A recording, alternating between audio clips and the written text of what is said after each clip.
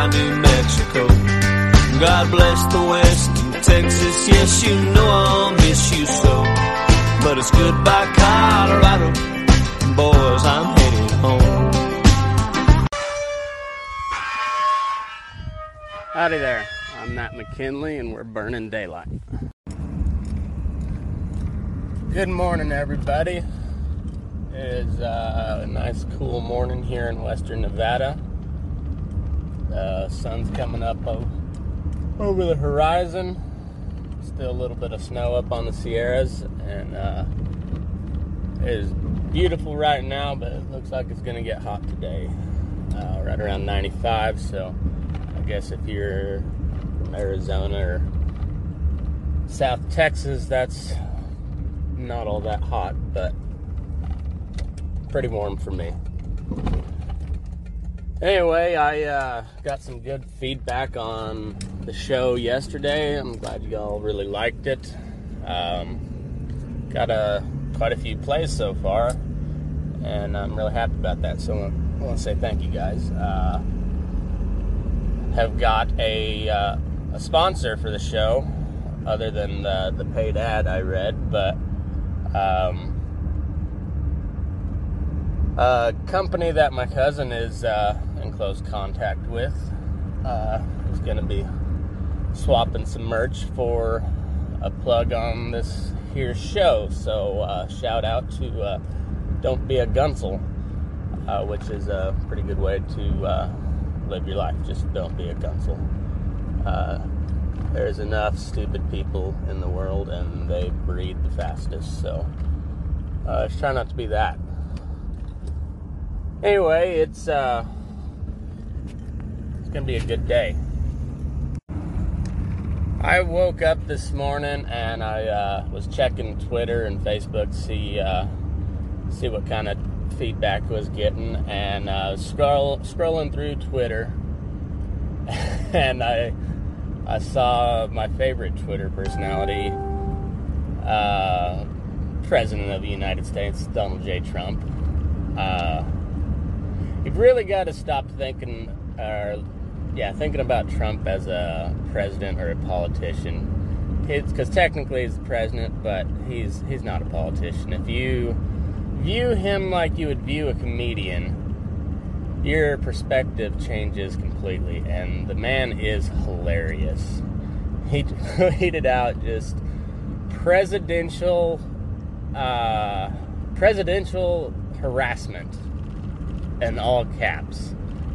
So of course you gotta click on his profile, see where he's coming from with that, and of course it's about the normal media bullshit they're trying to take him down. But presidential harassment, I don't think it gets any better. I was feeding horses this morning. Got two at the house. I got my good mare Clara. She's 10 or 11, I believe. I bought her from a fella over in Satana, Kansas here about, it must have been 5 years ago, I guess. And she is just a good bitch. That is a cool horse, but she is big, fat, and pregnant right now. She's about a month and a half from dropping a colt. And she is getting very rotund. I don't know if she could hide behind a mountain at this point. Lori darling, pretty as the morning. You are excited, aren't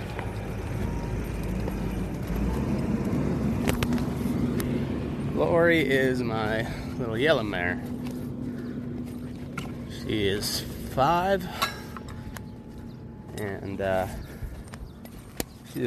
she was the one I was mentioning that I'm gonna finish as a bridle horse, or attempt to. She's a little Palomino mare. Her mama was paint mare, and then sired by a big quarter horse stud. And I thought she'd be bigger than she is, but she's built right, just smaller.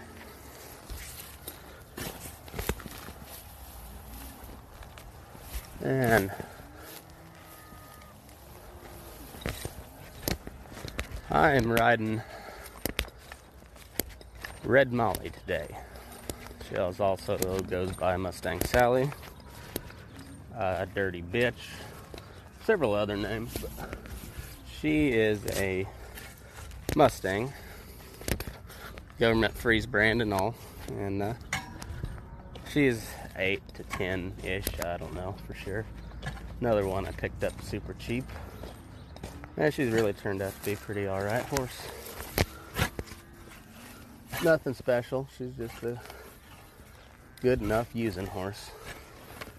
And she is for sale if anybody's interested.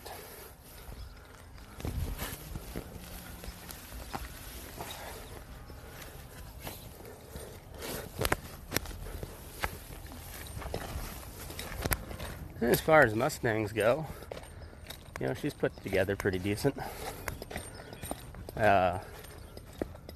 She's one you wouldn't ever trust her any farther than you can throw her, but you can get along with her pretty good. She's just kind of a watchy type horse, and if you're not prepared for that, she can get away from you in a hurry.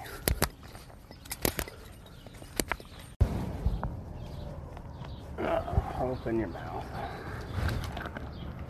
There you go.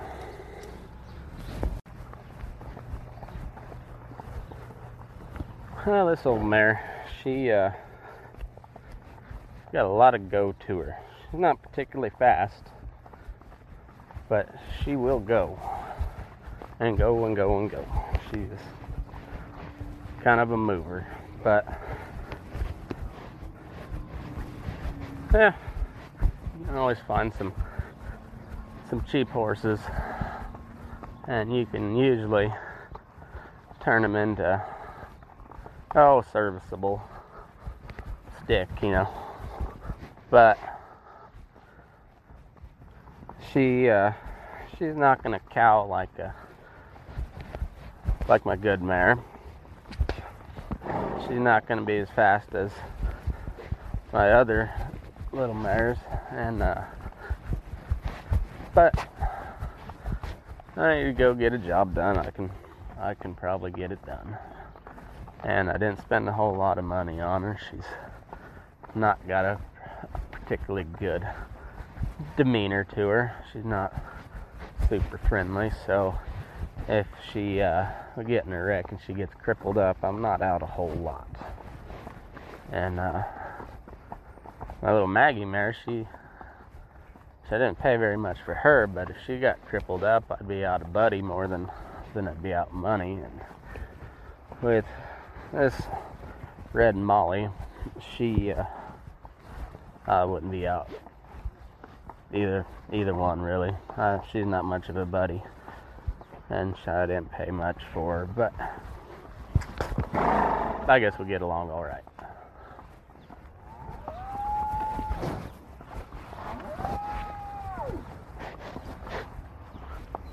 I guess a little history about me is I said yesterday, I grew up in southeast Colorado, very southeast corner of the state. And my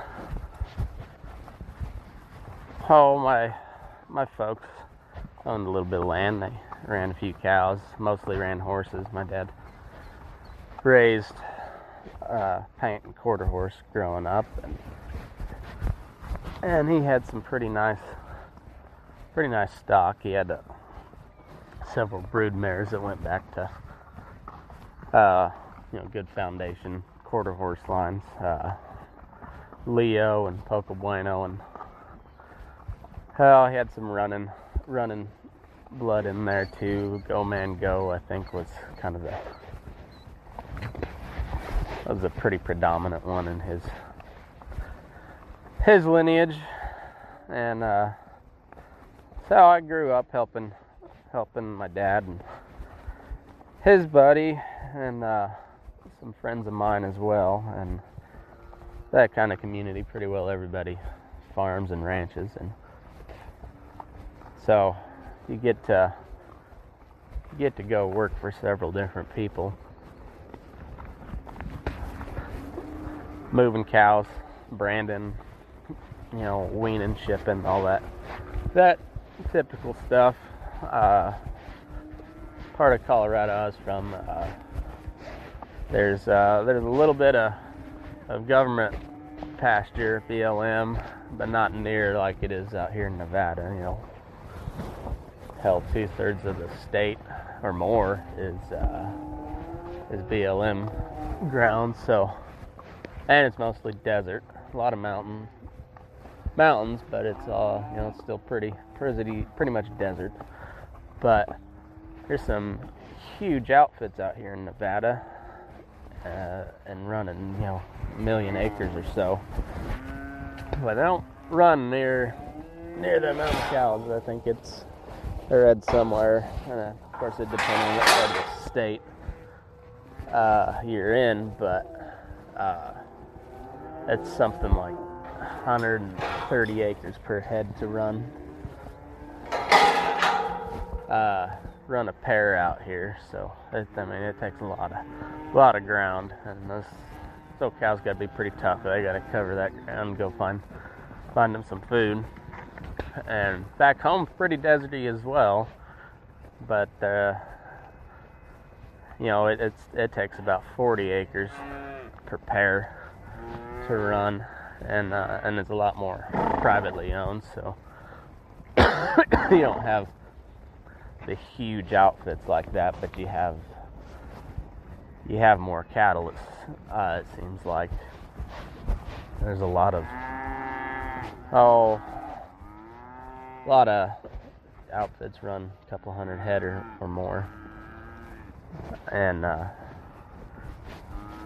but they're only on a couple thousand acres, 10,000 acres maybe, rather than 100,000 or 1 million.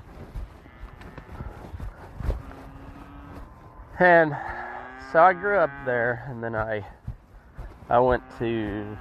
graduated high school. I went to college up at Colorado State, up in Fort Collins, and got my degree in animal science and ag business, and got a doctorate in just overall jackassery.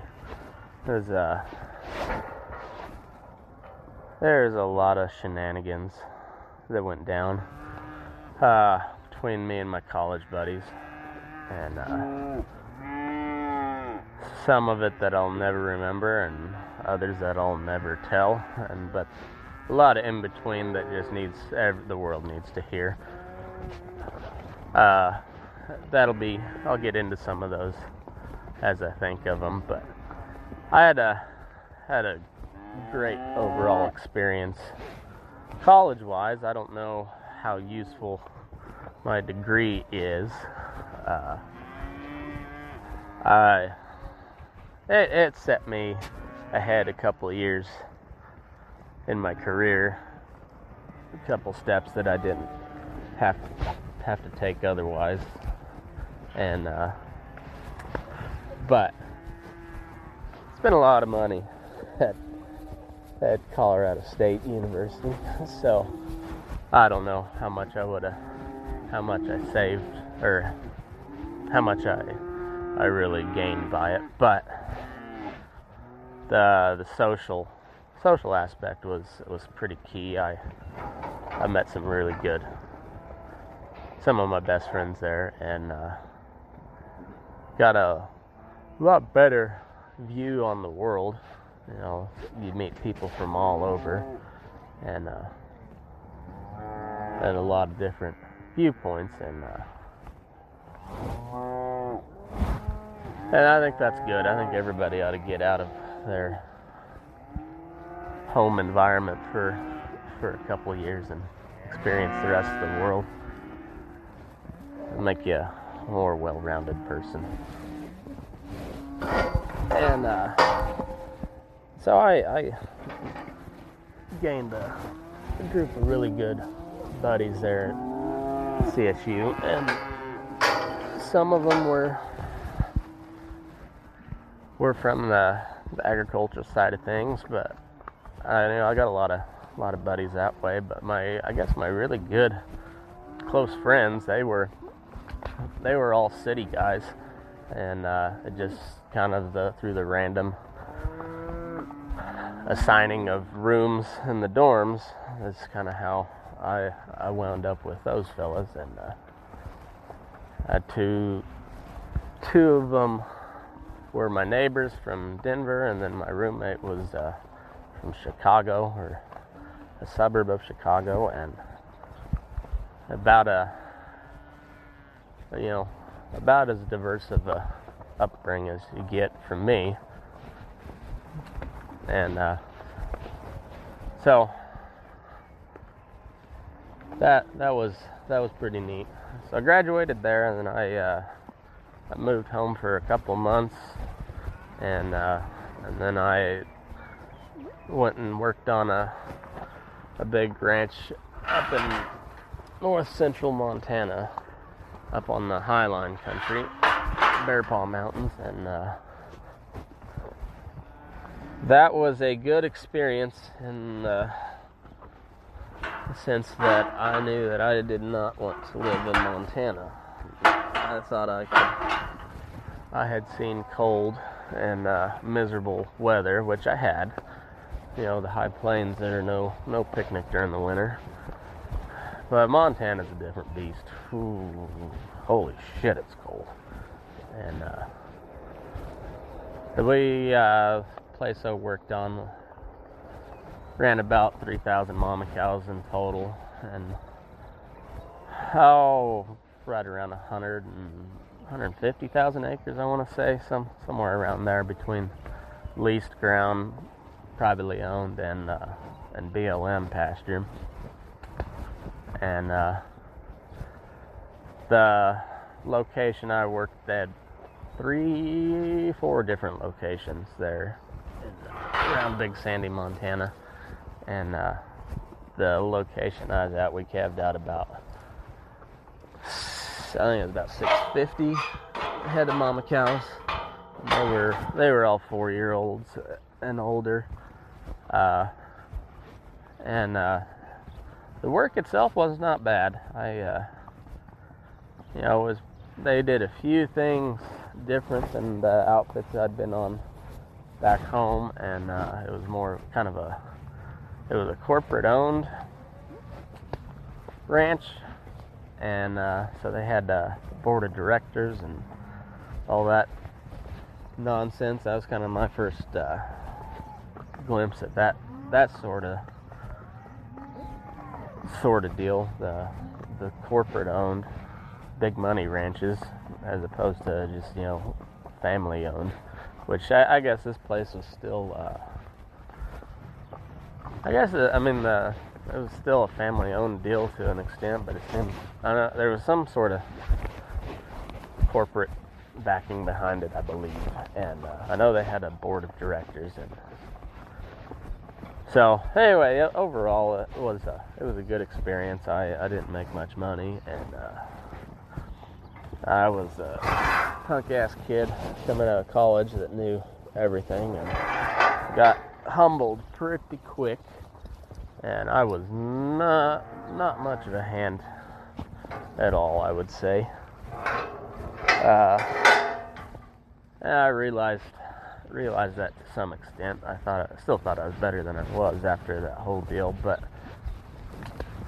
I had been brought down several pegs, and I only made it a short while there. I finished out calving season, and I headed back home, and I kind of hung around southeast Colorado for a little bit. I rode colts for an old family friend of ours, old bronc stomper from way back, and I went to work for this old fella named Doc Jones, and I rode colts with him for a couple weeks, month maybe, something like that, and I ended up taking a job over in Ulysses, Kansas for Grant County Feeders. I was a manager trainee in the shipping and receiving and processing department.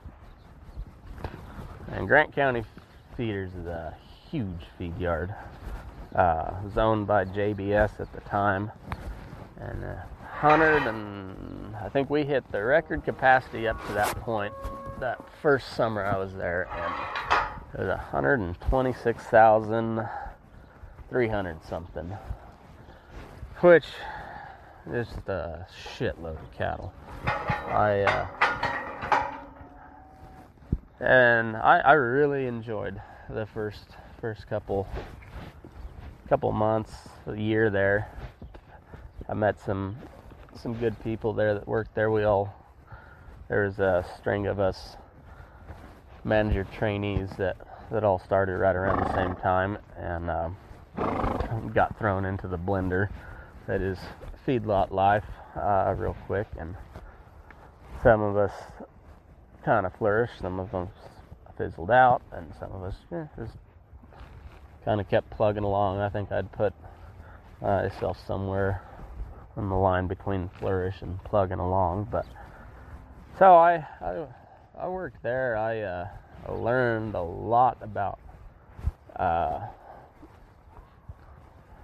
to read cattle from different people, and just figuring it out on my own. But it's on a yard that big, you try to be as efficient as possible, and so it's a lot more fast-paced than a ranch would be, or even a smaller feedlot like I'm at now, where it's not as much of a ram and jam, get shit done, as it is there at those bigger outfits. It's just a lot of cattle to move and get through. Fed something like 3 million pounds of feed a day. It was insane. I didn't know much about the feed side while I was there. I knew a little bit, picked up a few things here and there, but overall I was pretty ignorant to the feeding side. I knew how to formulate a ration and whatnot, figure out your protein and TDN and all the good stuff that a cow needs to grow and finish out. But I knew nothing of the day-to-day operation of it, and but that's kind of how a feedlot works. You have your set crews, and they specialize in whatever that may be: maintenance, feeding, riding pens, doctoring. And as bigger the yard is, the more compartmentalized it gets.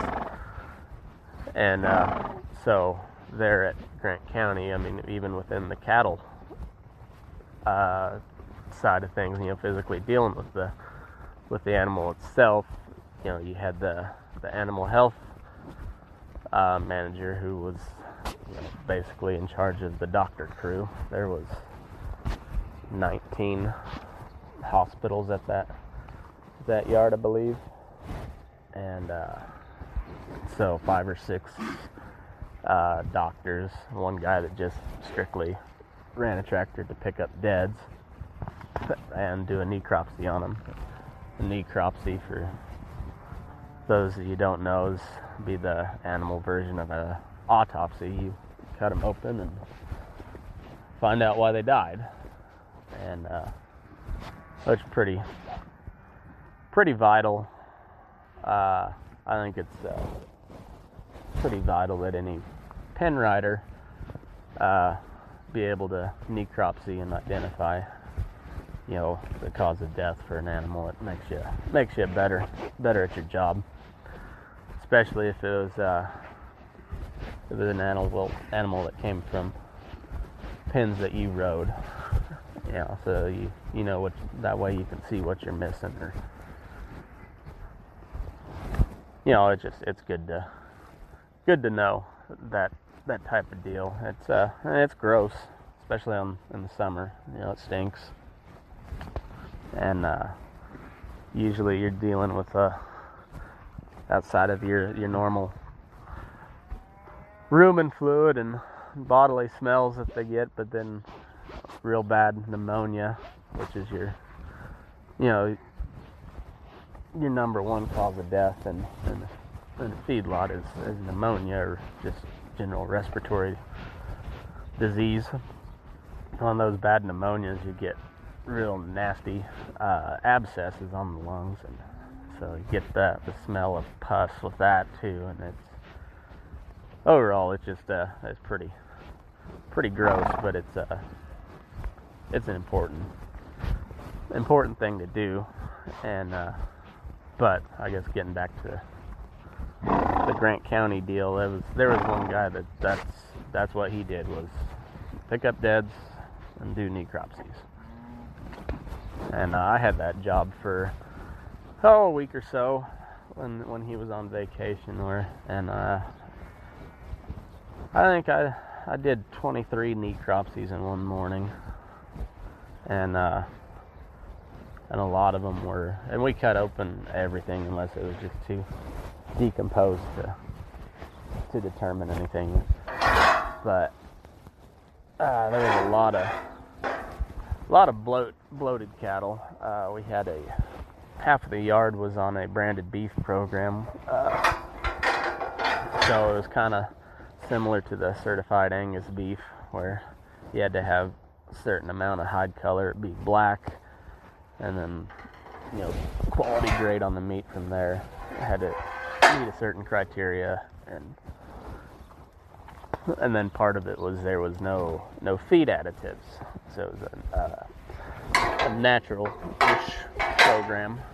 So they didn't add rumensin or Tylen to their feed, and which helps stabilize the rumen and accommodate it for a hot high energy feed like you would feed them in a finish yard. And so because of that, there was a lot of bloated cattle on that half of the yard, and those bloat deads decompose pretty quick in the summertime, and it gets pretty rank. So the good thing on those is you could the dead truck came every day, and if you knew it was a bloat and you didn't really want to feel like losing your lunch, whatever. There's some days, or some in particular animals that you're just like, I ain't doing it, fuck that. And so you'd cut open their between their back legs, and you can see a little where the two different muscle groups meet at that little seam there. The skin gets like kind of like bubble wrapish in between from it'd be the methane in the bloodstream, I believe. Don't quote me on that. I'm not a scientist. I call myself a doctor regularly, but I'm not a scientist. And but anyway, there's a gap kind of in between those two muscles that from where the gas is expanded, and so it looks kind of like bubble wrap, and we call that the bloat line. And so that's a really easy way to tell if they were a true bloat. And this outfit I work on now, we have a little pH reader check the acidity of their rumen, and so we when you do those necropsies, if they look all bloated up, you can just poke a hole in the rumen and stick that thing down in there and get a reading on it, and if it's below a 5.4, it's considered toxic bloat level or toxic acidity. And so it's an easy way to get away from the smell, and during the summer months. Winter's not too bad. They can be a little harder to cut open when they freeze overnight, but it's overall it's a little more pleasant experience during the winter. And then if they're pretty fresh dead, on a cold day, you can cut them open and work without being all bundled up in gloves. You get some residual body heat from there. And I guess all you folks that are not keen to the how your beef gets to the table are probably just thinking, what in the hell? And you're either morbidly interested or completely grossed out by now, but yeah, I'll take either one. And so overall I enjoyed the people I worked with there at Grant County. I did not enjoy the company so much, but I learned a lot, and I'm glad I worked there. It was pretty neat working for one of the biggest feedlots in the world, and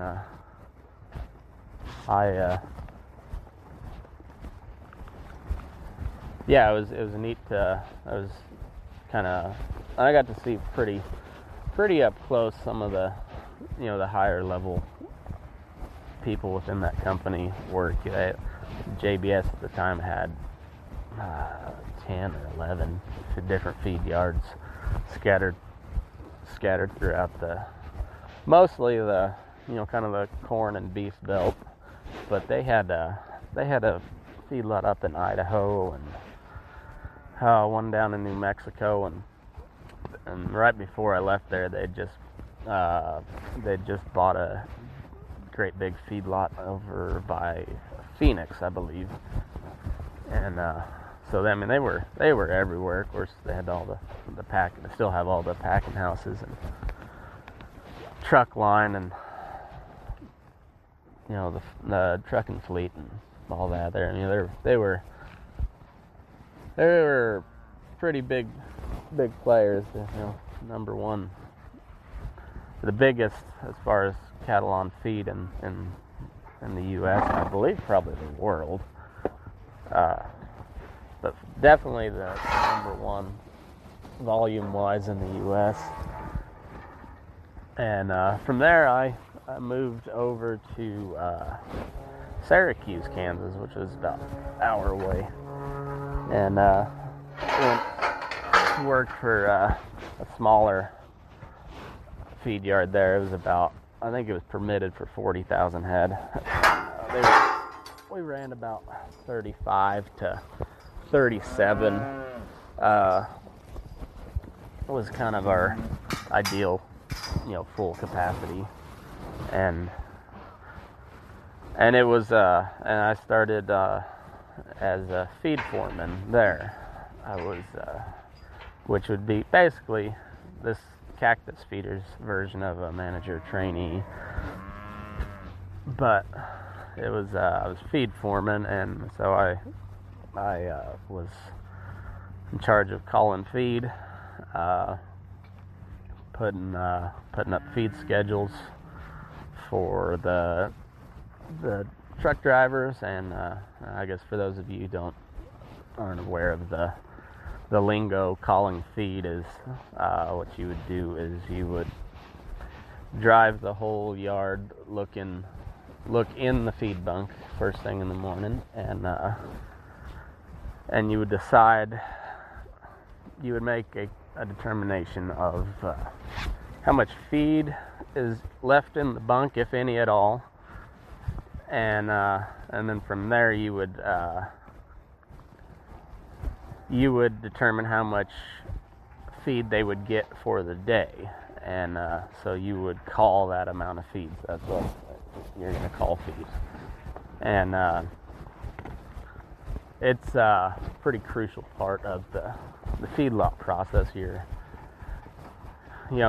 main goal is to take a take an animal off of grass or, backgrounding yard, wherever they come from. But you bring them in anywhere from, 300 pounds to, pushing 1,000 pounds sometimes. And you're wanting to get them to hit the feed bunk and eat, and then transition the microbes in their gut to adjust to a high energy feed. And then you want to maximize their intake so that they grow as fast as possible to slaughter weight, and at the same time get as much meat quality out of it as you can, so marbling wise, and that always fluctuates with the market. The Choice Select spread, Choice being a higher quality cut of meat because it has more intramuscular fat, which is where your flavor comes from. So and then Select being a lower quality grade, and when the price spread between those two is real narrow, it doesn't make as much sense to feed your cattle longer to get them to marble. So you because it costs more money to obviously to feed them longer, so your margins are pretty narrow, and so if that spread narrows too much, then it's no longer cost effective to feed them for the higher quality grades, so you pump them out a little quicker. And so that kind of plays a determination. But then there's like I said, there's branded beef programs like at Grant County where you get a premium per head if they meet those certain qualifications. And so then therefore it makes more sense to feed them longer and feed them, you're going to take on more death loss feeding them on that natural ration because of the bloat factor. But that's all a numbers game. And but the call and feed is a very important part of it. It's kind of probably the most boring part of feedlot life, in my opinion. But it's pretty important, because a good feed collar can get your cattle onto your top ration pretty quick, and he can get them he or she can get them to their maximum intake pretty quick and hold them there. And I got to where I was pretty good at it. I had good closeout numbers, and I always had really good intake on. I called half of the yard during the normal work week. I would call half the yard, and my boss would call the other half. And then if it was my weekend to work, I would call the whole yard. And she probably hated when I did, because I would totally mess with her feed calls. I called them how I called them, and which was a little more aggressive than she was, and I drove her nuts, I'm sure. But yeah, she'll get over it, or she won't. Either way, I don't give a shit. But I called feed there for about a year and a half, and bored out of my mind. I really did not enjoy calling feed. You had to get up way too damn early for that. And it had to be in. I got there, I think, 4:45 in the morning. And I'm not a morning person in the sense that I just get up and go. I've got to wind up a little bit. It takes a couple cups of coffee for me to get going. I'm not grumpy in the morning. I just take a little longer to get everything moving. And so that was was not an ideal situation for me to call and feed, getting there at the ass crack of dawn. Well, no, it was dark. It wasn't even crack of dawn. It was dark. And the good thing was I was usually done by like 2:33, but yeah, I did not enjoy call and feed, but it paid well enough. I was still a single man, and I didn't have near as much fun there in Syracuse as I was over in Ulysses, but that's, I guess, part of growing up too. But and then one day I had some people from corporate show up, and they announced that we would be shutting down feeding operations at Syracuse Feed Yard. And it was the way the market was, and the state of disrepair that the feed yard itself was in. It was no longer financially viable to finish cattle there. So they would be laying off over 30 employees and transitioning to a confined cow-calf operation.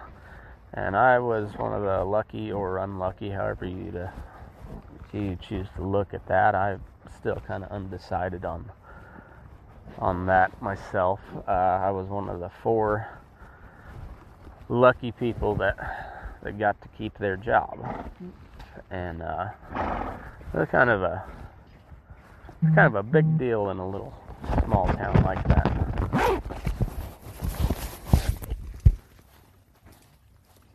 And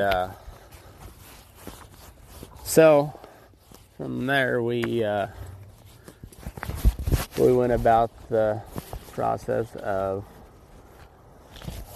finishing out the cattle that we had on hand, and we shipped a few to one of our other feed yards that were still pretty new to the yard. Pretty short day on feed cattle, and it was going to take longer than we wanted to continue feeding those.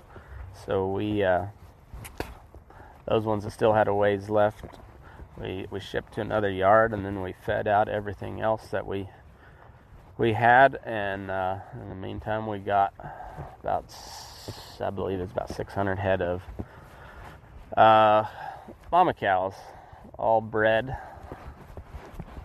Or no, they just calved. We were getting ready to start breeding these cows, and so there for a couple weeks, maybe a month, we had some big fat feeder cattle, and then as well as some mama cows. And this was just some sale barn shit.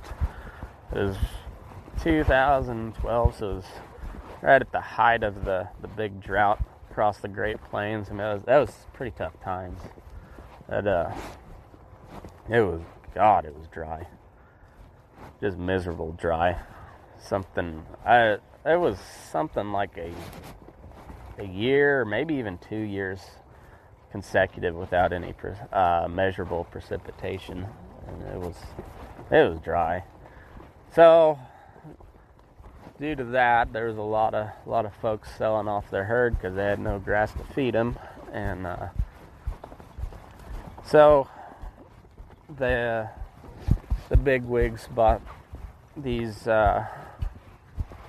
cows out of sale barn. They're just cull cows for the most part. They're just cull cows. There wasn't very many good cows among them, but they all came out of West Texas and eastern New Mexico and Oklahoma. It's kind of some sale barn shit. There was Angus cross. There was a lot of eared cattle. Kind of some Brangus, Brayford type cattle, and just a little bit of everything. And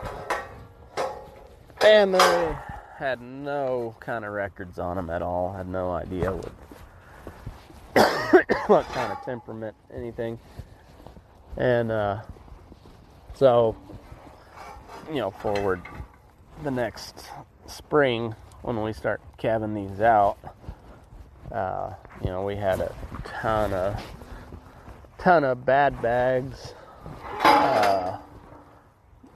just straight up evil bitches, and or just terrible mothers, and for I'd say a good 70% of those, that initial run of cattle, they were at a sale barn for a reason. Whoever had them before wanted no part of them. They were just trash.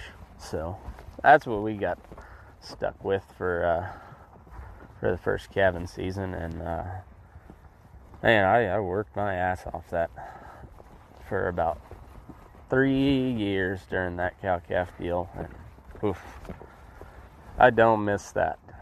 It was fun at the time. I was enjoying it, but man, it was a lot of work, and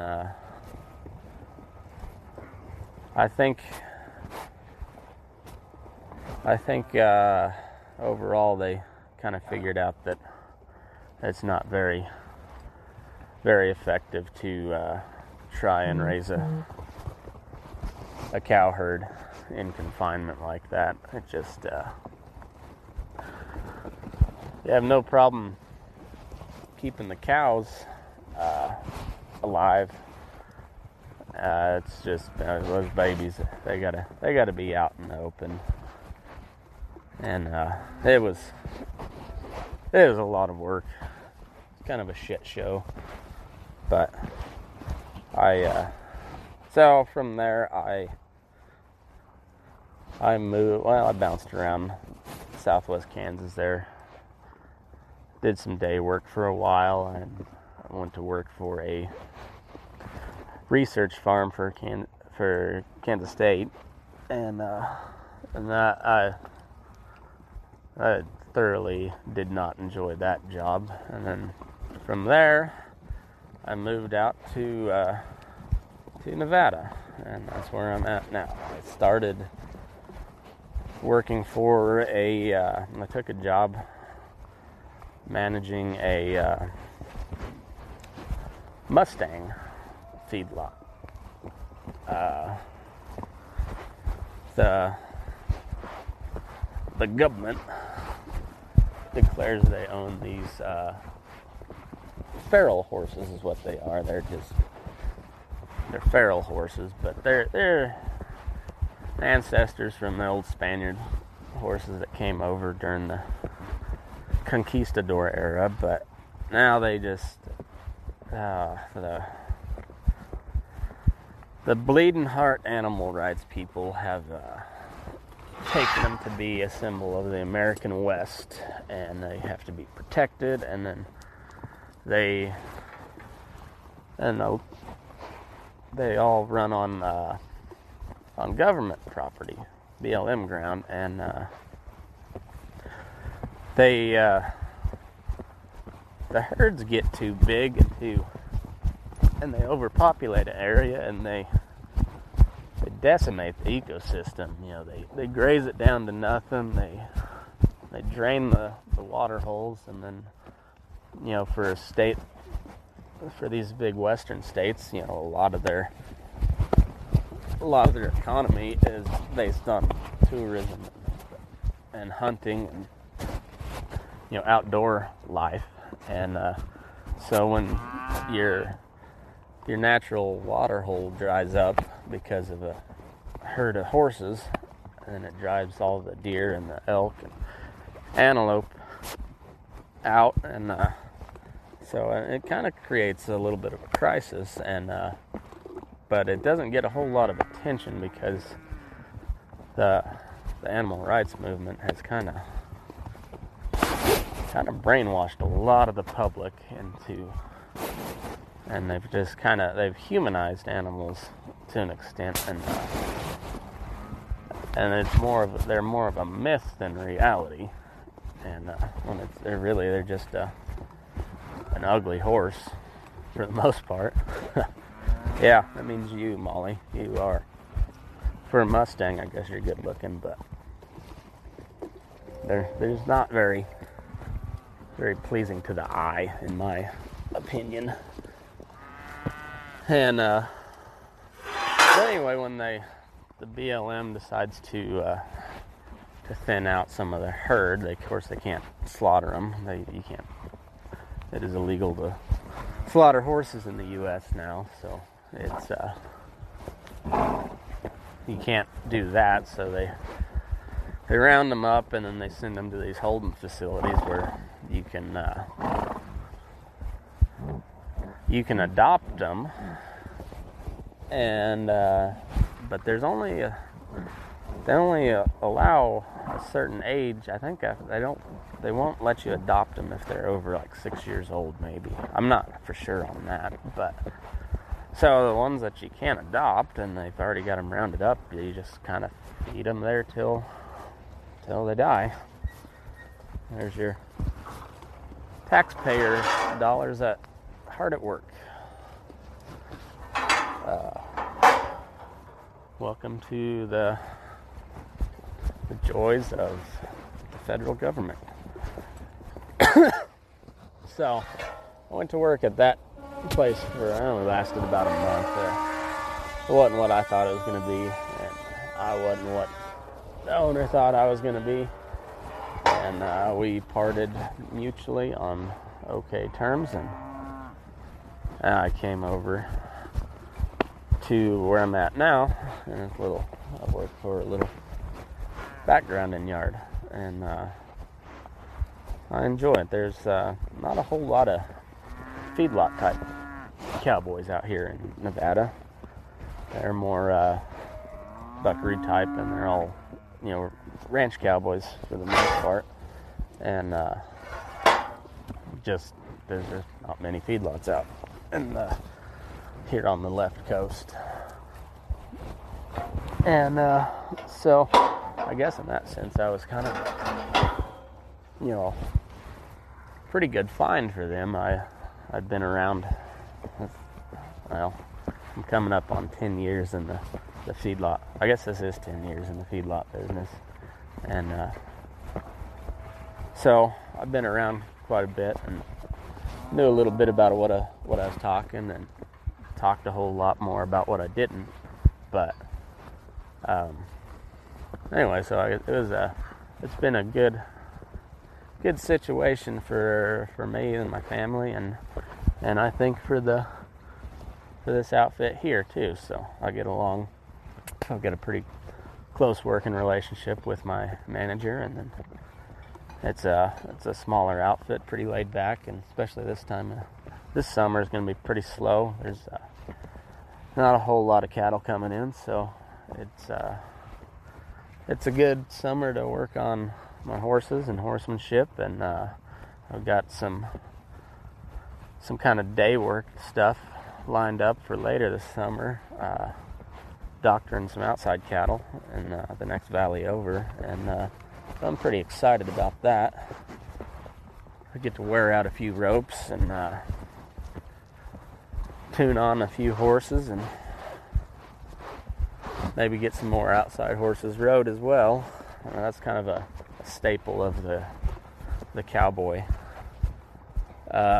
community, is riding outside horses. There's a lot of people that want horses and love to ride, but there's not near as many that know how or want to start and break a horse and then teach them how to do their job. So it's kind of a staple among cowboys, is take in outside horses for somebody and either start them from the very beginning and go from there, or tune them up after being set off for the winter, or any number of things like that. But so I do that on as much as I can, and works out pretty handy when you work at a feedlot, or if a ranch that allows you to use outside horses, because then you don't have to pay feed for the most part, and you got to ride a horse anyways. So in the meantime, just you can kill two birds with one stone, make a little extra money, and while you're doing your day job. So that's kind of the plan for the summer. Be pretty laid back, I think. And there's always work to be done at the house, and I'm sure my These two pulled, or? Yeah, those are pulls. And I'm sure she'll have Put them down there? You got cattle coming through here? Not yet, but I was gonna start setting up for it. Yeah, you can go ahead and kick them in the wet pen. Yeah. Anything else, I'll just kick off to the side. Yeah. I mean, I was gonna wait for you guys. I wasn't sure. So. No, that'll work. Thank you.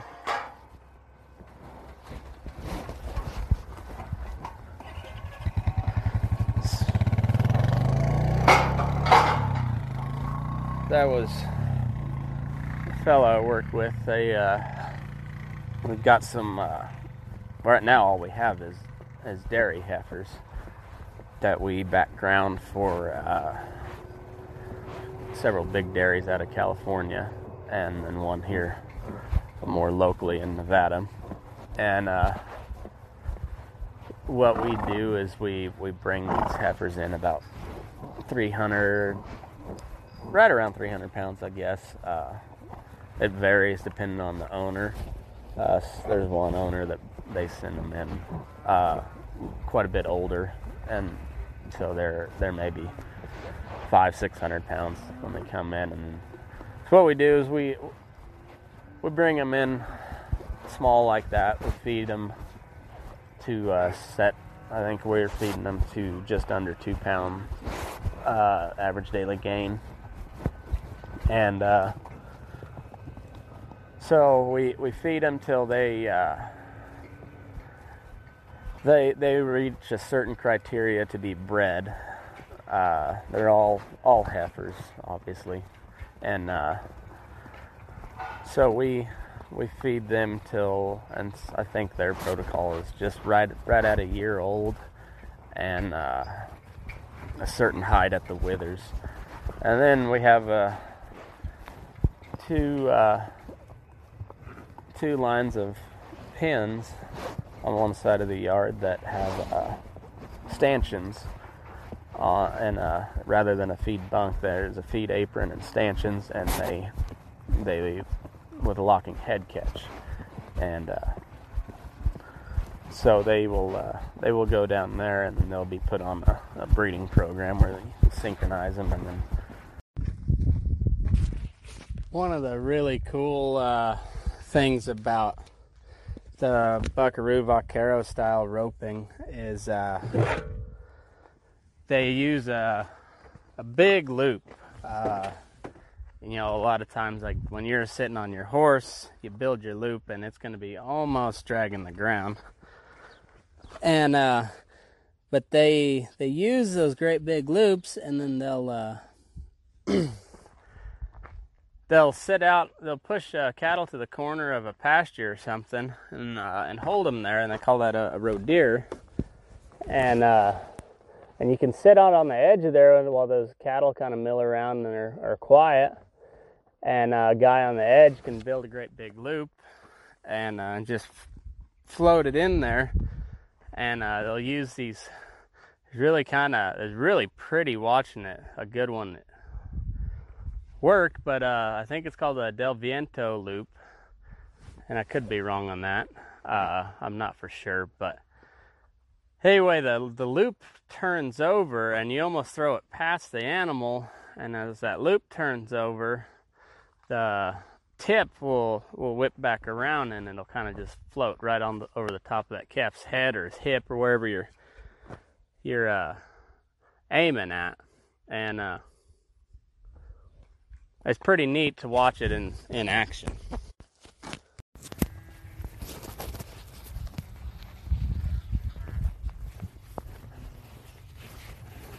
So anyway, as I was saying, it's pretty cool to see those loops work. I saw quite a bit of it in the Brandon pen this spring, and it's pretty cool. There's a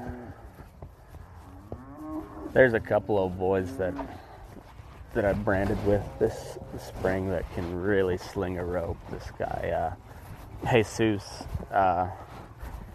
he's a Basco. Anybody who's not unfamiliar with that is the Spain and France. There's a area called the Basque region, and there's a lot of folks from that area that moved out to Nevada as sheep herders for the most part, and so there's pretty strong Basque community in western Nevada. They make some excellent food, by the way. If you like garlic, you got to try Basque food. They use garlic like most people use salt, or anything that you use just frequently, in large amounts. That's whatever. So salt or pepper, that's what most people would use. The Bascos just use garlic, and it's pretty awesome. But anyway, Jesus, he's a Basco fella, and son of a bitch, that guy can rope. He's fun to watch, and he's an older fella. He's probably in his I want to say 50s. So anybody that's that age and is offended that I called him older, well, whatever, get over it. He, you know what I mean. He's older than me, and yeah, he was cool to watch, and then of course back home it's just a standard.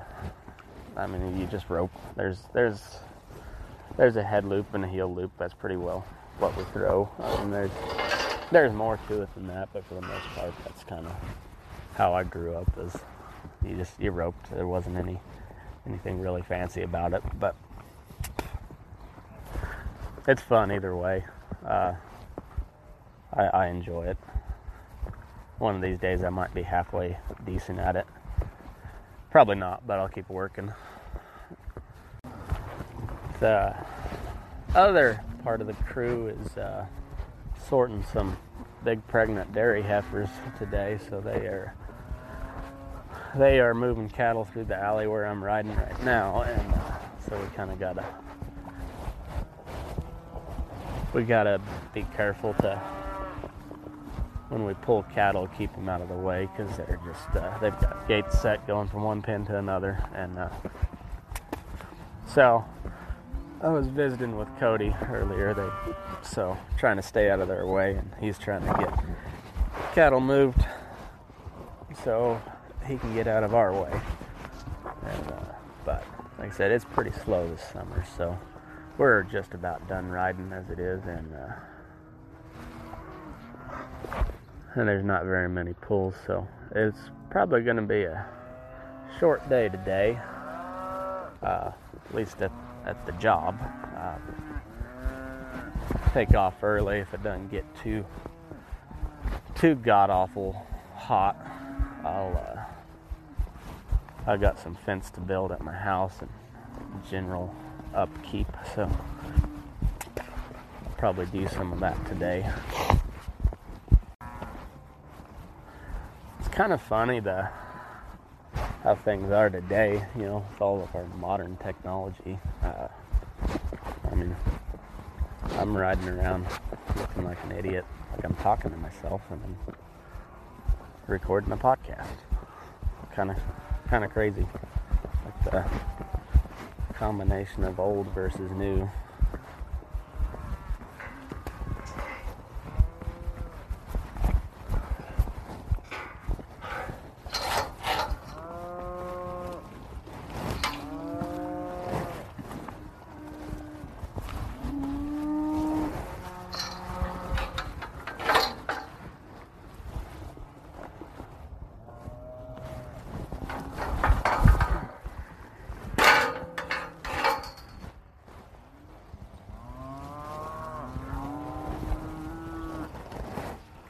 one of the things you notice in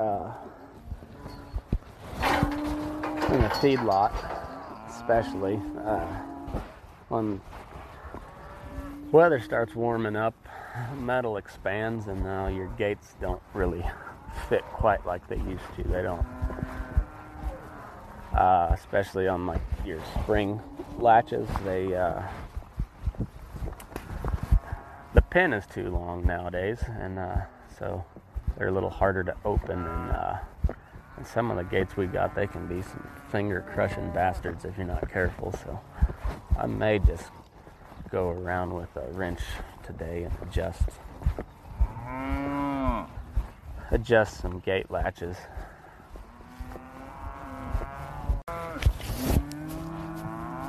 Anyway, it's kind of funny how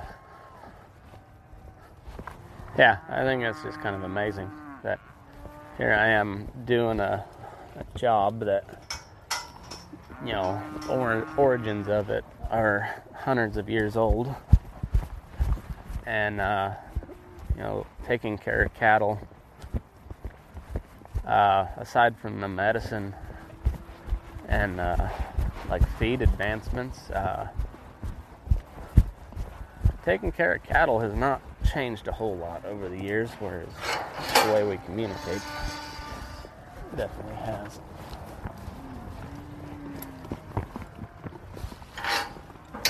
I guess one of the drawbacks here for this particular format is the audio quality may not be the greatest, and I don't know if it'll ever get to be the greatest. I'm gonna work on getting a different microphone. Right now I'm just using my earbuds, and the mic from there, then you would take a phone call is doing the recording, and really pretty decent quality, I gotta say. You know, but the reason I decided to do it like I'm doing is I could not imagine when I would find the time to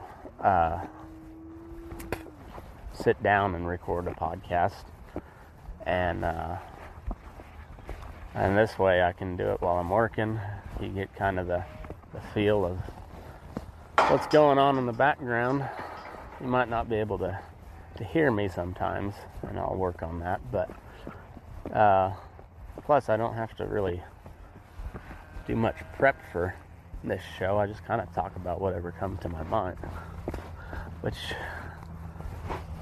yeah, hold on to your shorts for that one sometimes.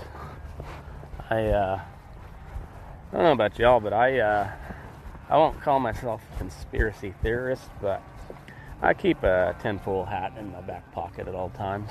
I'm ready to slap that bitch on. So I listen to a lot of that kind of conspiracy type stuff. I don't buy into some of it, and then there's some that I don't even know how it's disputed that it's a conspiracy. I mean, it's just fact. So there could be some of those moments where you get off on a tangent, but I think that's what's gonna make this little venture pretty neat. Well, shit, I got cattle coming my way and pulling. Let's go, Molly. Hey.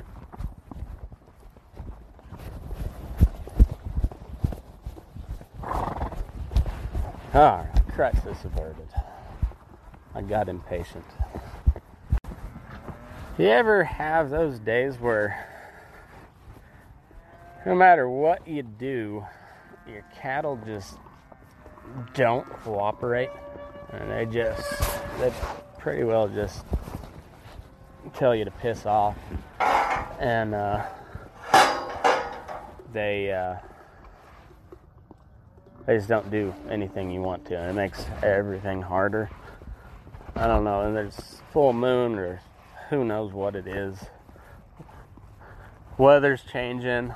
There's any number of things, and there's days like that where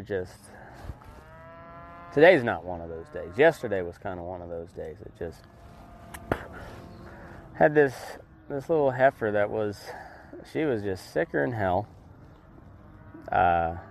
She temped, I believe she was like a 106.7, which your average temperature, or normal temperature for the bovine is 101 to 102.5, somewhere around there, like 101.5 to 102.5 is kind of your normal range. And we doctor everything that's over 104, and this heifer was like 106.7, and like she wasn't even a runner. Like, she didn't even really want to run. She just didn't. I mean, I don't know if she ever even broke into a lope. It was always at a trot, but she would just undercut you, turn back, head fake, and I was on a colt, and that doesn't really know what she's doing yet anyways. But even Clara, my good mare, would have had a pretty tough time with her, just strictly cutting on her. Of course, I give them about 3 chances to the gate, and then I shake out a loop and drag them out, depending on how big they are and how much of a badass I think I am at the time. So if they're about 300 pounds, I'm a real badass. I'll rope that sucker. But once they get up over 800 pounds, it's just more work, especially if you don't got anybody heeling behind you. You got to lay them down. And it's not that it can't be done. It's just, I'll try a little harder without a rope to get them out of the pen.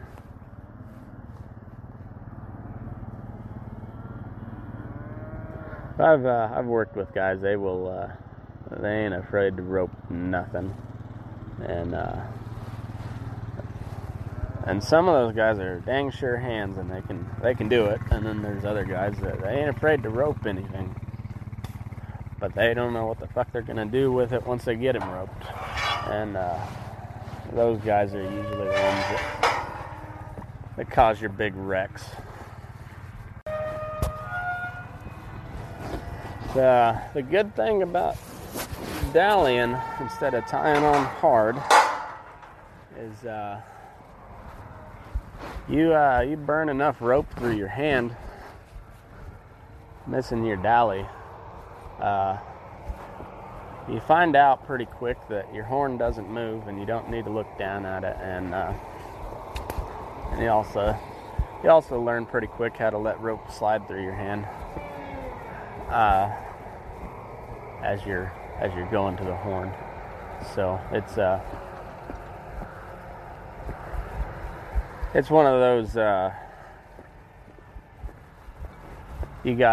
it gets worse before it gets better.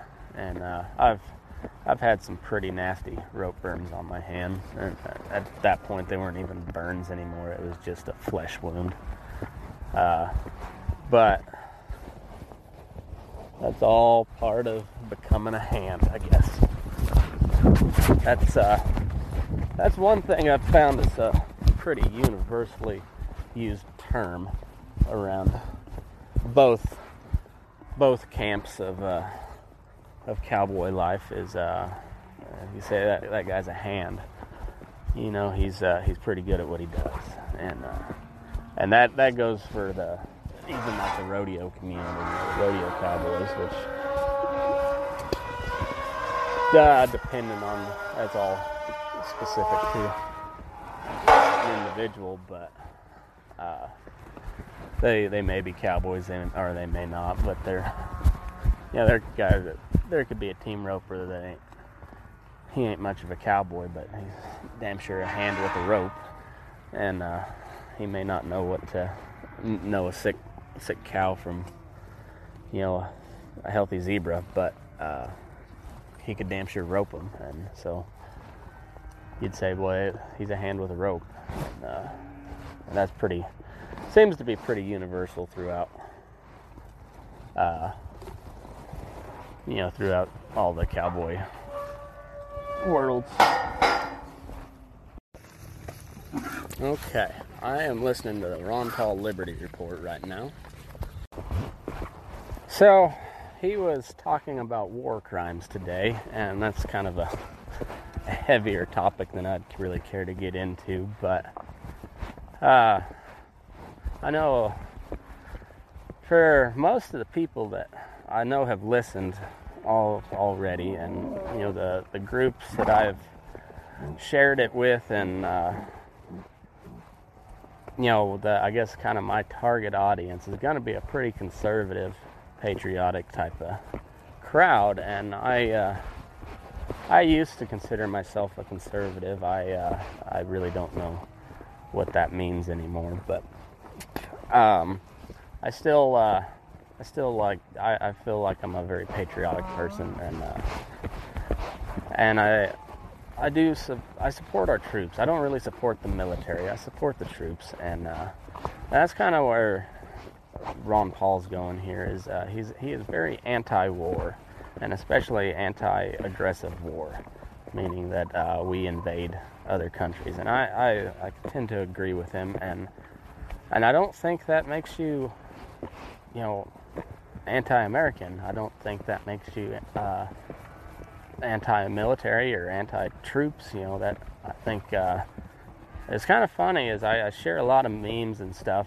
They're mostly kind of libertarian, more right-wing type stuff, and just stuff I think is funny, and I get a lot of likes and a lot of laughing faces and stuff for my libertarian memes. And I shared on Memorial Day, it might have been the day after Memorial Day, I shared the Ron Paul report episode that he had, and as the title said, "Support our troops, bring them all home." And I had one solitary like on that. It was kind of strange, and I know it's kind of a quandary for some people. I think they can consider themselves very pro-America, very very patriotic, and but I think you can be very patriotic and still be against stupid wars at the same time. And for a lot of the good stuff that Trump has done, I think a lot of it could be. It won't even matter if he lets these war hawks that he's got in his administration get us into a war with Iran or Venezuela, or those are kind of the two big ones right now, or even further involved in Syria. And those countries pose no harm to. They're no danger to us as a nation. They pose a danger to us as an empire, and a lot of people don't consider us an empire, but we are. I mean, it's the United States empire, and so that I really hope Trump his rhetoric has been very good at keeping us out of stupid wars. That's part of the part I like about Trump is he is very blunt about that. They're stupid wars. Our leaders are stupid, and I think he's got a very good point on that. But his actions have been showing otherwise, and so I really hope he goes with his gut on keeping us out of wars and not letting these neocons and war hawks talk us into another just disaster over there in the Middle East. We need to get our boys out of there. Our girls too, women, people get offended. You know what I mean, but I'm not trying to be disrespectful. But anyhow, I think everybody should go listen to Ron Paul in the morning. It's only about 20 to 30 minute show that he does, but it's very informative, and I think you'll get a lot out of it. You may not agree with him, but make you think about things a little different. So I got these new jeans the other day. I kind of a stickler on jeans, or that's not so much a stickler as there's just some that I wear Wranglers quite a bit, and they're good tough jeans, just the old cowboy cut Wranglers. They just don't fit very well for me. Like I've got pretty big legs and no ass, and so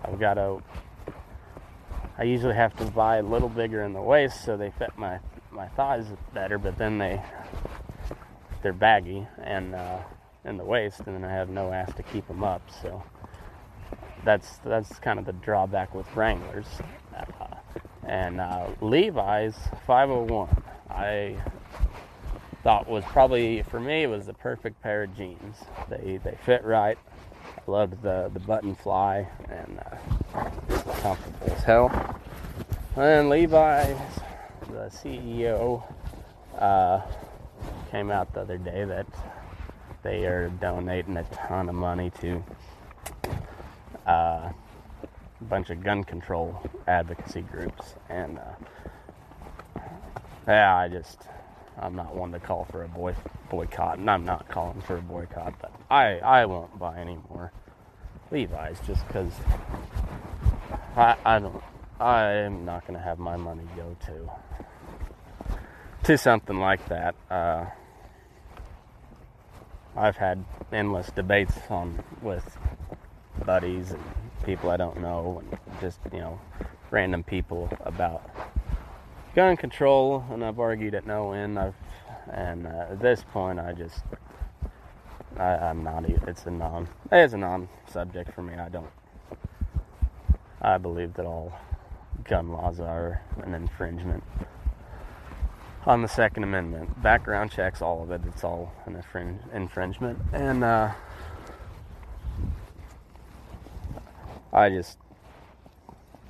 I'm not going to have any of my money going to a group that wants to is actively trying to do damage to the Second Amendment. So anyway, there is a company out of Battle Mountain, Nevada that I follow. They're, from what I can tell, the lady started as a boot maker, custom boot maker, which custom boots change your life. They pretty awesome. And I can't speak to the quality of hers. I have no idea. But anyway, I followed her because I was looking at getting a pair of custom boots made, and I eventually went elsewhere, but just a company I was more familiar with. But anyway, I followed her on Facebook just to see. I like to look at, that handmade kind of crafts, the craftsmanship side of things I'm kind of interested in. And I try to buy, all my tack from, guys that do custom work rather than, your big, buying your Weaver and Rainsman and all that stuff. I try to go with the smaller guy that makes custom stuff more than anything, because you can get it made how you want. A lot of times it's cheaper, and then it's just good. Help out a guy trying to make a living, or a gal. But anyway, this gal, she posted something here back, I think it was right around Thanksgiving. They were starting their own line of jeans, and so I was interested, and my wife was gonna get me some for Christmas, and when they launched, they sold out of the sizes that would fit me pretty quickly, it sounded like, and within a couple hours. And so I've been following that, and I was interested, and I finally bought a pair the other day, and she had posted that some store out of Texas that she that was selling her stuff had a couple pairs in the size that I wear, and they ended up being a little big on me. So next time I buy a pair, I'll have to go down a size, I think. But I've been impressed with them, and they're a little pricey. I think they were like $80, which is normally well out of my price range, but they fit good. They're manufactured in the U.S., I guess, and they look good. And I wore them for a solid week straight. Just I wanted to see how tough they were, and that's the biggest thing with me is in jeans is just how tough are they? Because sometimes you get some, even within, like, there's some pairs of Wranglers that fit better than others, and so the comfortability is, it's important, but more than that for me is how well do they hold up? And am I going to go broke buying these jeans if they don't, if they don't hold up? And they have. Of course, I was wearing my leggings over them the whole time. I wear my leggings every day when I'm riding, but for all my college buddies, yes, those are the chaps, as you call them, the assless chaps, but it's pronounced chaps, and we call them leggings, and they're all assless because if they had an ass to them, they would be leather pants at that point. So they're not pants, they're chaps, they're leggings, chinks, not the Chinese people, but I really actually don't know why they're called chinks. I'll have to do some research on that. Not the Chinese people, but the leg gear. They're a little shorter. They're not full length. They usually hang just a little bit below the knee, and they've got fringe. With the fringe, the pair I had, I traded them off. The fringe they'd drag right about the top of my boots, but the fringe started just below my knee, and the ones I have now, they're kind of a hybrid. They're full length. They're Arizona bell pattern, but they're full zippers on the leg, so they're not step-ins. They're zipper, but and then they've got fringe all the way down as well. But it's just a different style. That's kind of another interesting deal. The difference in Nevada, Great Basin area versus the Great Plains is people back home tend to wear your full length leggings, where out here they tend to wear chinks or Armitas. Armitas is kind of the same thing as a chink, but they're typically, more often than not, they're step-in. They're hang right below your knee, and then they also have a fringe across the belt as well. And I'm not a huge fan of them, but I like a pair of chinks. But I'm undecided on the Armitas, I guess. But anyway, back to those jeans. I was really impressed with them. They're in the wash right now, so I'm not wearing them at the moment, but I think I might get me another pair. I'm gonna have to, as the price there, they're not something for a guy like me, or most working cowboys, I imagine, not something you can go out and buy a couple pair willy-nilly. It is a little bit of money, but I think it's worth it.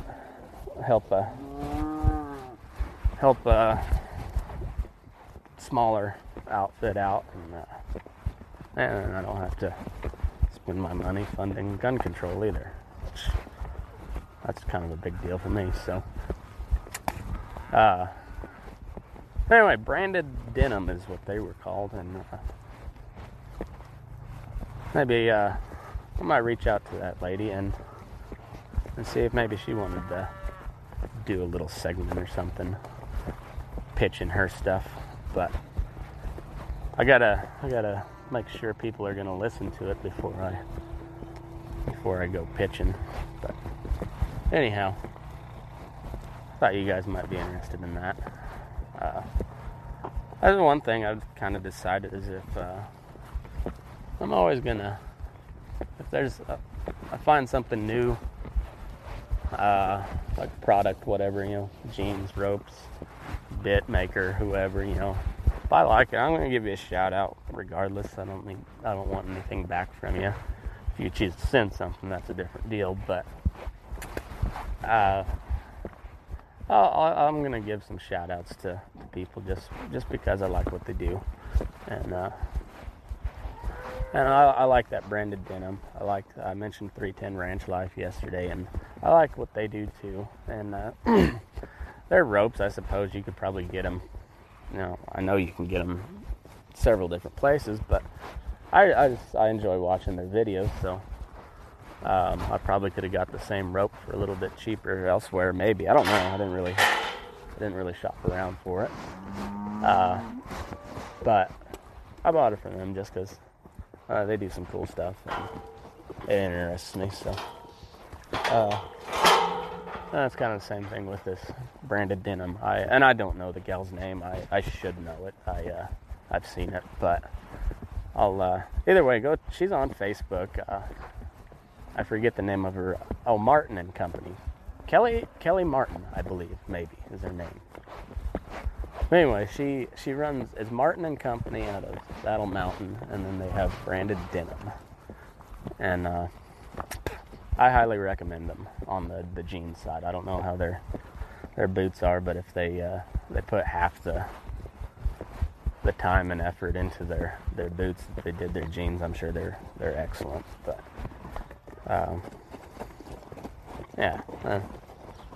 shout out to Martin and Company and branded denim. Well, shit, I just told a whole story about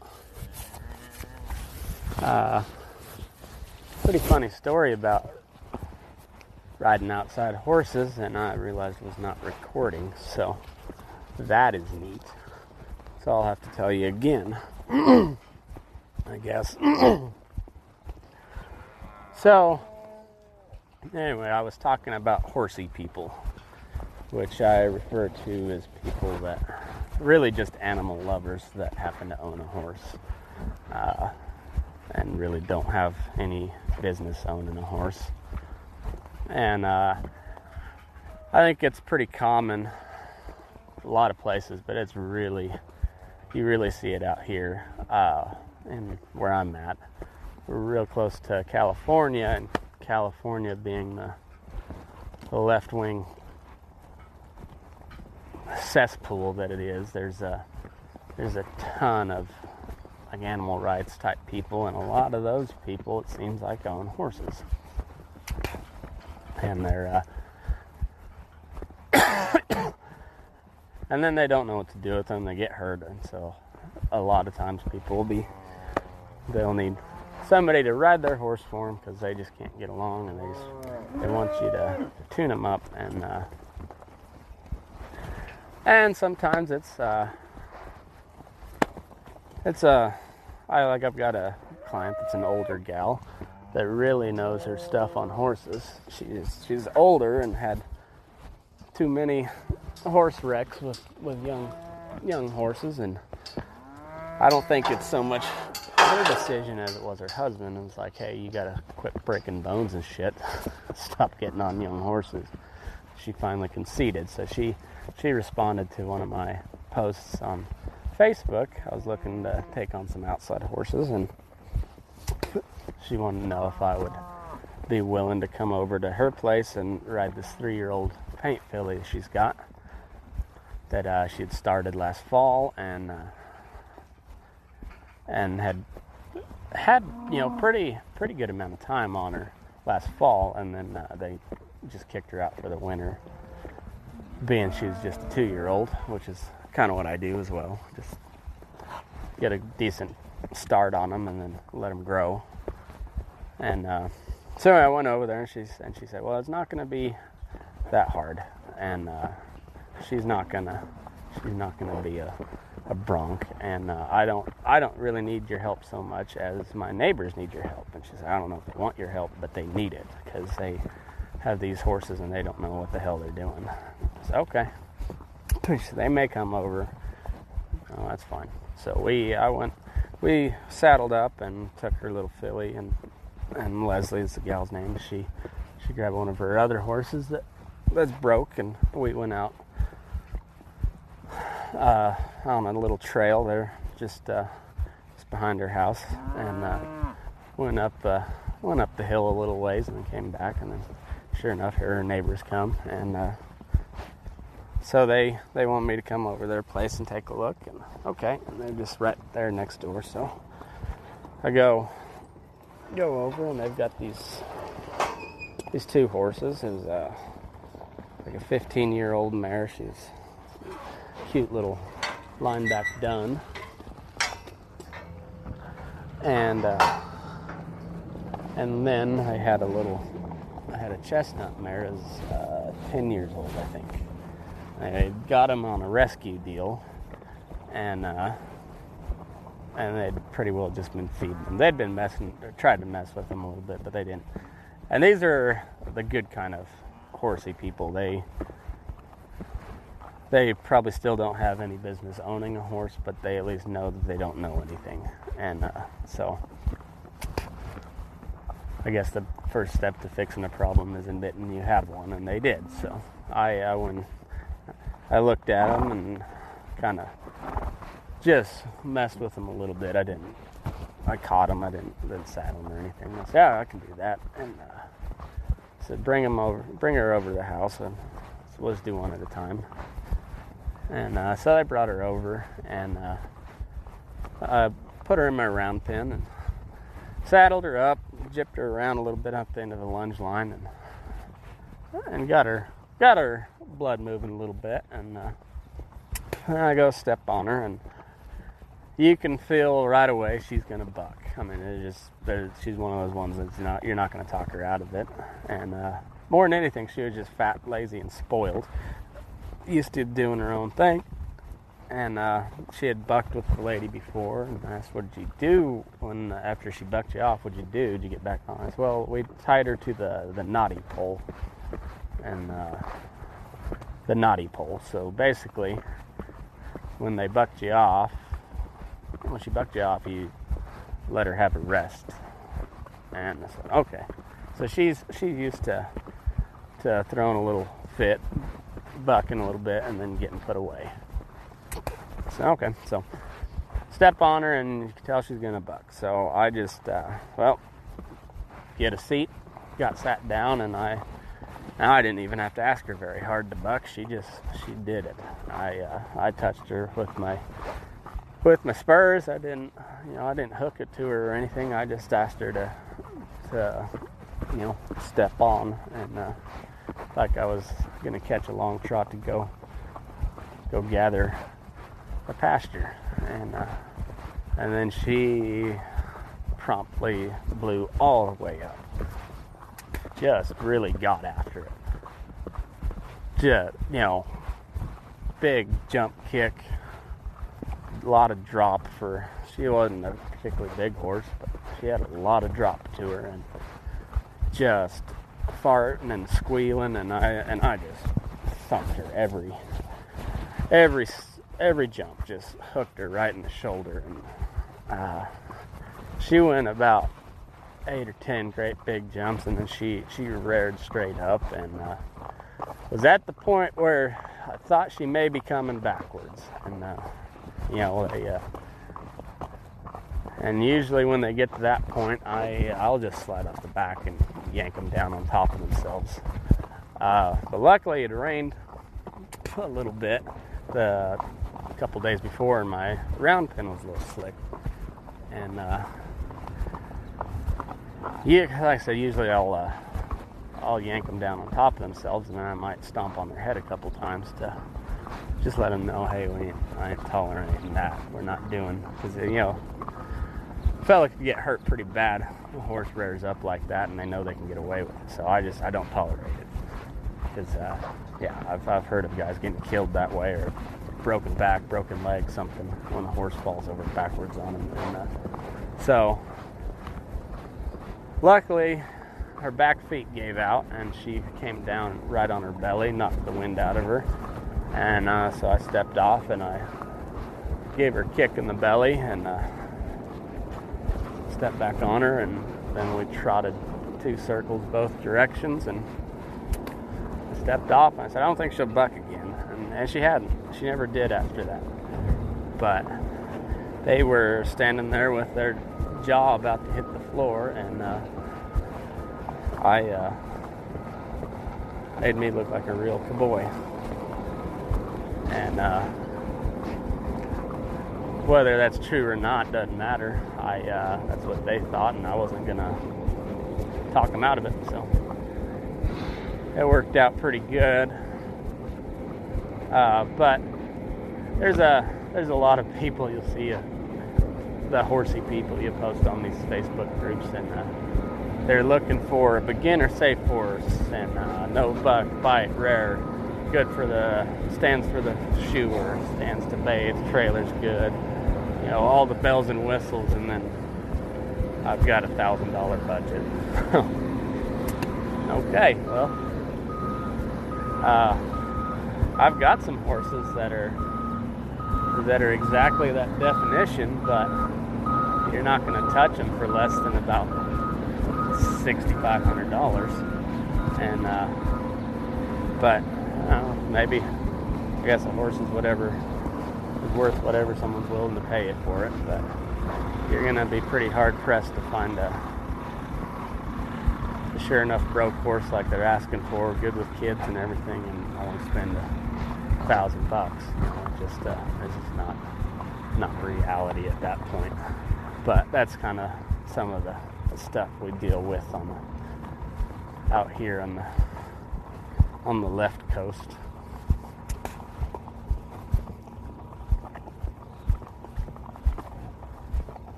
Well, I am done horseback for the day. We've rode our pens, we've doctored our cattle and put them away.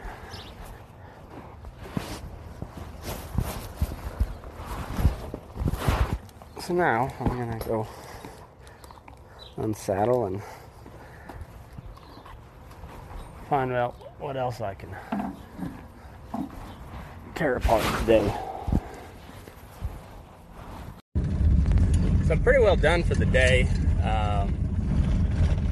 Not a whole lot of cattle to look after right now, so it's pretty easy going. And I'm gonna head to the house and change my clothes. I'm gonna get some other clothes on. I'm gonna go weld up some H braces for my pasture at the house, and got a couple more acres I need to fence in, and so I'm gonna do that for a while, and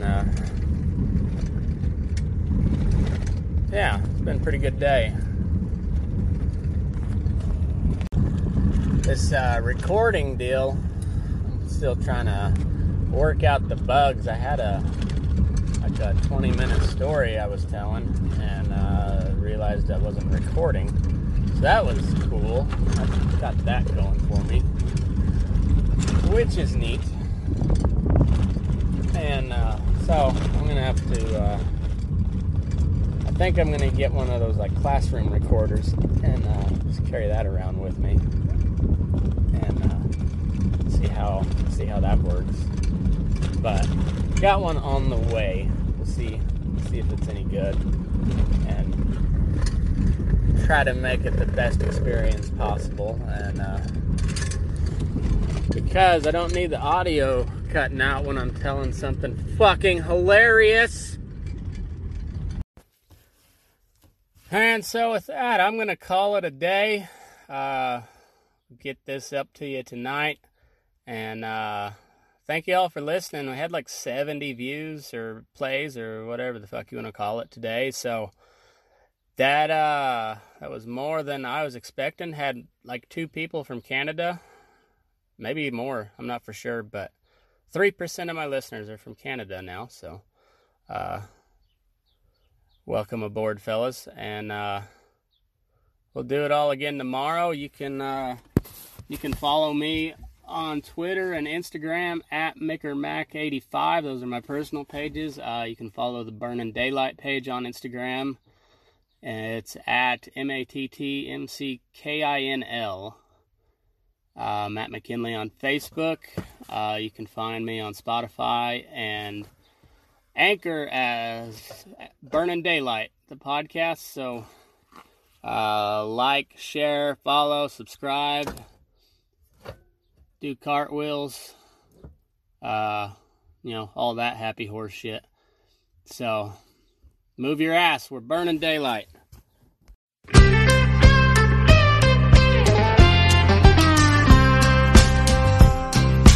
Goodbye, Colorado.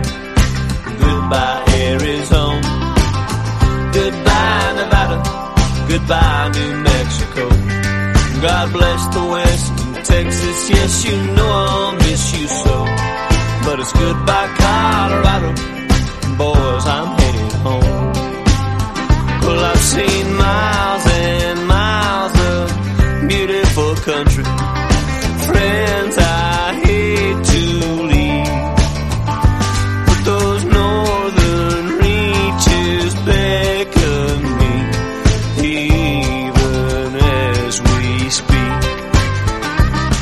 So it's goodbye, Colorado, goodbye, Arizona, goodbye, Nevada, goodbye, New Mexico. God bless the West and Texas. Yes, you know I'll miss you so. But it's goodbye, Colorado. Boys, I'm headed home. Well, I won't be coming around much more. I bid you all farewell. Perhaps we may meet up again on further down the trail.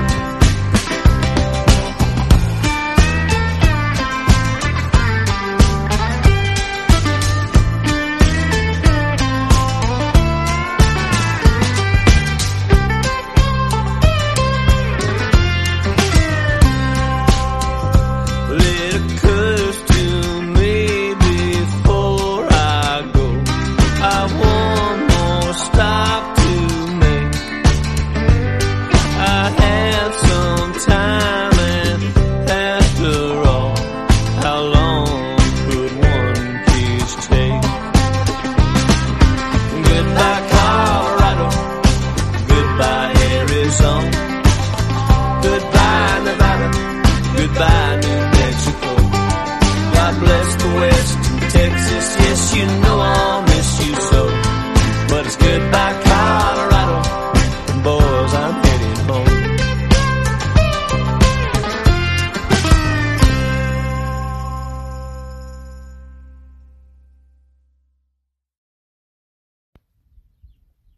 I'd also like to thank my boss and a friend of mine, Cayenne Madrigal and Madcan Photography, for allowing me to use the photo for my cover art. The photo is of me. He took it when he was doing a social media takeover for, I forget which company, but it turned out to be a really cool photo, and I'd like to thank him and give him a shout out for letting me use it. You can go find him at Madcan Photography on Instagram. He's got a whole bunch of followers, so go check him out.